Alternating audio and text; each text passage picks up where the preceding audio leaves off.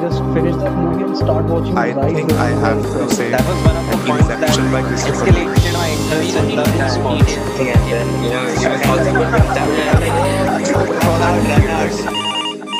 And this is Carecut.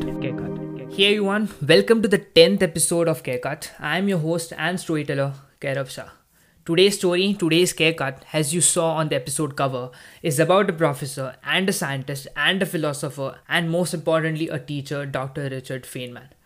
Now first off, I'm gonna be honest. I had written down the draft of this episode around a month back, but frankly speaking, I wasn't able to sit down and record this episode. The reason which I told myself to justify my procrastination was that I wanted to be in the right zone, in the right mood to talk about Dr. Richard Feynman. And I was scared. I still am, that what if I'm not in the right zone, right mood right now as I record this episode and don't do enough justice to Dr. Richard Feynman. It's because this person, Dr. Feynman, has changed my perspective towards physics and philosophy. Actually, to be honest, he's pretty much the reason why I fell in love with science and took up engineering. Now folks, this episode is not at all about science. It's not about physics or any kind of a praise about Feynman, what he did, his discoveries, him winning a Nobel Prize and so on. Most of the world know Dr. Feynman as a scientist, as a Nobel Prize awardee. But that's not the whole story. That's not what he stood for. He was way more than that. So this episode is not gonna be a biography on the life of Dr. Feynman. Well, if I wanted to cover or talk about scientists or scientific discoveries, I would have just spoken about Einstein or Newton. But why Dr. Feynman? That's because he was more than that. He wasn't a scientist. He was and is the greatest teacher of all time. Actually, he kept saying throughout his life that he's just a normal person who is curious about everything and anything. The Nobel Prize and all the rewards did not matter to him. I remember one of my school teachers recommended a book on Dr. Feynman. Note, I was in my 8th grade when I read this book called Surely You're Joking, Mr. Feynman. Now, this book was a storybook, a book on the life and experiences of Dr. Feynman as a kid and pretty much towards his early 20s. And trust me, it had zero technical, scientific or any complex terms. I repeat, it was a storybook. I was in 8th grade. I did not like science the way I like it now. I would be lying if I say that. But this book literally changed my life. I'm honestly not over-exemplifying this. I genuinely mean it. I read a storybook and I fell in love with physics after reading it. I used to carry this book everywhere with me. It taught me philosophy, how to be curious, physics in the form of simple stories. And I did not even realize it until my early 20s that how this book has contributed to most of my decisions in life. Now that's what the beauty of Dr. Feynman. He literally taught me to ask why to everything. If you get a chance to read this book, I literally beg you to read it. Trust me, your perception towards everything will change. Now, Feynman was not a typical scientist figure. Born in 1918, an extrovert, a badass, funny guy, bongo player. He was a normal kid, but he questioned everything and anything. Like, why do we brush teeth? Why we need to drink water? And he wasn't satisfied with the typical answer, like we need to, it is how it is. You know the way we talk to kids? He kept on questioning until he finds a satisfactory core answer to his questions. He was just a curious kid and that became the underlying core of his entire life. He said once in an interview, a big reason that his curiosity to question everything stayed with him throughout his life was because of his father. He said, I used to ask everything to my father, literally irritate him with questions.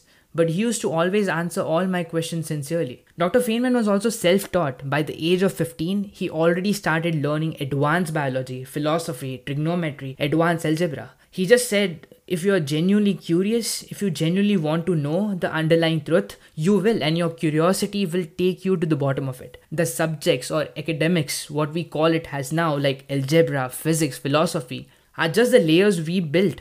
The underlying of all is just asking dumb, silly questions. He said science requires imagination, and imagination cannot be taught. You can only inspire someone to imagine. Dr. Feynman pretty much indulged himself in everything and anything, wherever his curiosity took him to. He learned about philosophy, biology, mathematics, physics, life, relationships, anything and everything. He initially majored in mathematics and later took electrical engineering, but came to a conclusion that mathematics is too abstract and vague. Well, mathematics can provide support to prove your beliefs. Physics and philosophy are the domains where you will find the answers to the core questions. Imagine mathematics has life jacket and physics has the ocean.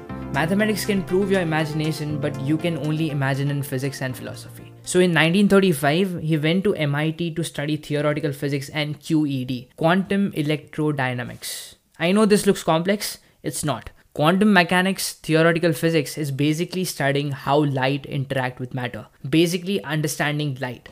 At that time, young physicists used to stay away from this topic. Only Einstein came close. Studying light, electrons, photons was absolutely impossible that time. But Feynman just went ahead with it. He wanted to get the answer to a question that has the underlying answer to the universe. Yes, he did study atoms, the most uncertain core form of life, basically our existence. He basically went so bottom down by questioning things that he literally ended up there. Later in his life, he also worked with Einstein Bohr on the impact of atomic bomb during World War II. From what I've heard, he also pranked Einstein and other scientists during the work and literally got arrested for it. I mean, look at the audacity. Imagine working on atomic bomb on one hand and pranking Nobel laureates on the other hand. Sometimes when he got stuck somewhere, he was also found solving maths at a strip club and occasionally while playing bongo. For him, science was fun. He said imagination, curiosity thrives when you are happy and comfortable. In 1965, he was recognized with Nobel Prize in Theoretical Physics. Until his last day, he basically disregarded every prize, every acknowledgement he received. He said, when we recognize someone, we differentiate them from the general people. We think of them as geniuses or exceptionals. He did not want it to contribute to this gap. He said, I was and still am just a curious kid. I simply just ask questions and everyone can. Imagine everyone asking questions about everything until they get to the bottom of it. We would have scientists everywhere. Science is everywhere. You don't need to study it. We human beings are born curious. Curiosity, imagination sustain us. When it comes to understanding light and atoms, Feynman diagrams are the single most amazing math of the century. And these were just his scribble notes. He used to draw maths. Yes, you heard that right. With these scribbles, Feynman solved the most complex maths of the century. Later on, he completely dived himself into teaching. He said if you want to master something, teach it. And trust me, he used to teach philosophy, physics to people who never went to school. You can find all the lectures on YouTube, by the way. And it's not at all complex. Every single lecture can be understood even by a school kid.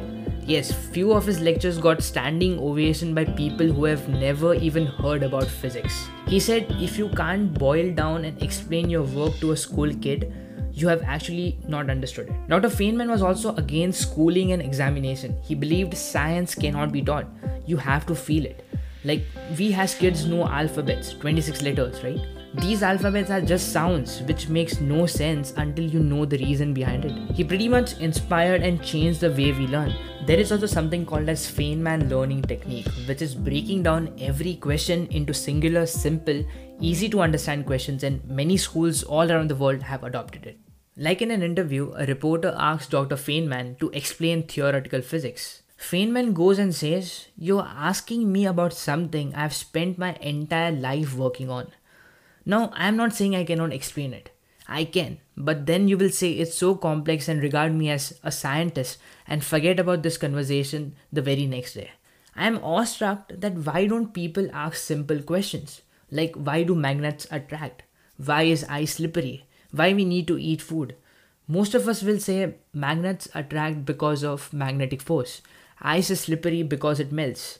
But ask yourself, is this the real core reason of why ice is slippery? Why magnets attract? No, right? Your next question should be, what is magnetic force? How do ice melt? More importantly, why does it melt in the first place? And keep going, keep asking questions until you reach the core. We always go from top to bottom. Sometimes don't even go to the bottom. We just take the surface, the final results, the final discoveries and term them as complex. Say science is complex. Try going the other way, from bottom to top. Like if you go on and keep asking questions about why ice is slippery, you will end up discussing the theory of particles that water is made of and theoretical physics. So I can't explain theoretical physics in 5 minutes, but what I can explain you is why ice is slippery. Trust me, both are talking and questioning the same underlying mystery, but from different levels and perspective. So amazing, right? I remember immediately after reading this book, I saw this video on YouTube and it literally changed my understanding about physics and science. We humans complicate things, but in reality, it's simple. It's just that we stop at the surface while real answers are at the core, and they are simple yet amazing. This story is more than us. It's more than Dr. Feynman himself. This story is more of a realization for me, and it should be for all of us. If you have reached the end of the story with me, I thank you because you're curious, you are a human. I request that we carry on this discussion, carry on what Dr. Feynman stood for. We are the generation that need to ask the why questions. Most of us will have kids in the next 10 years. We'll be parents. We have to pass this conversation to the next generation. We have to answer the questions of our kids sincerely and satisfy their curiosity. We have to have these conversations with them. We have to not be just good parents. We also have to be good teachers to them. We have to normalize asking questions. We have to normalize asking dumb questions. Because every great discovery starts with the questions that the world thinks is too dumb to ask. That's it from the 10th episode of CareCut. Unfortunately, podcast is just one-way medium of communication. So please do reach me out at carecutcontact@gmail.com or DM me on Instagram with your feedback, suggestion. Let's continue this conversation beyond this platform. I would really appreciate you writing back to me. Until then, stay safe and keep tuning.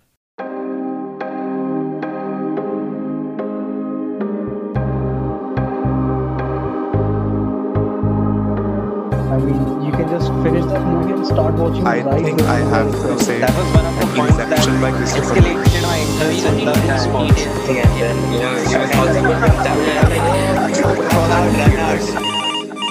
And this is CareCut.